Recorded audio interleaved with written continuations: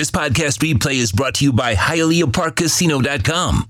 From the loosest slots in the state to one of the most comfortable poker rooms in South Florida.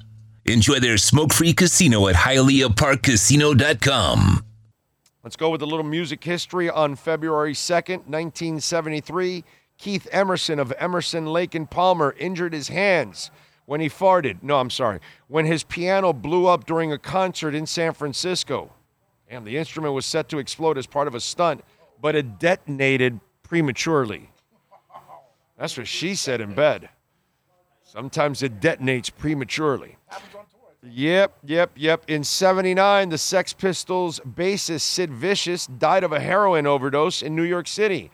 The day before, the rocker held a party to celebrate his release on a $50,000 bail pending his trial for the murder of his former girlfriend, Nancy Spungen.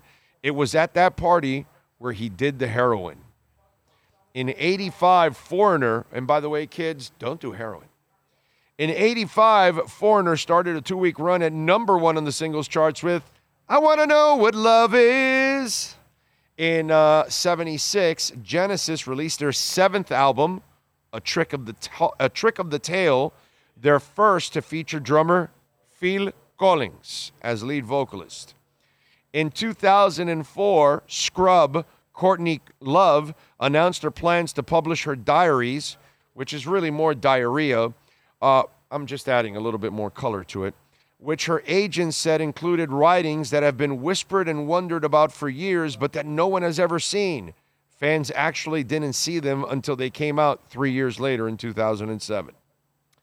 In 2005, Linkin Park's Chester Bennington visited southern Thailand to see the damage left by a 2004 tsunami. While there, he went to 2 elementary schools and helped paint a house. This is what happened today in music history.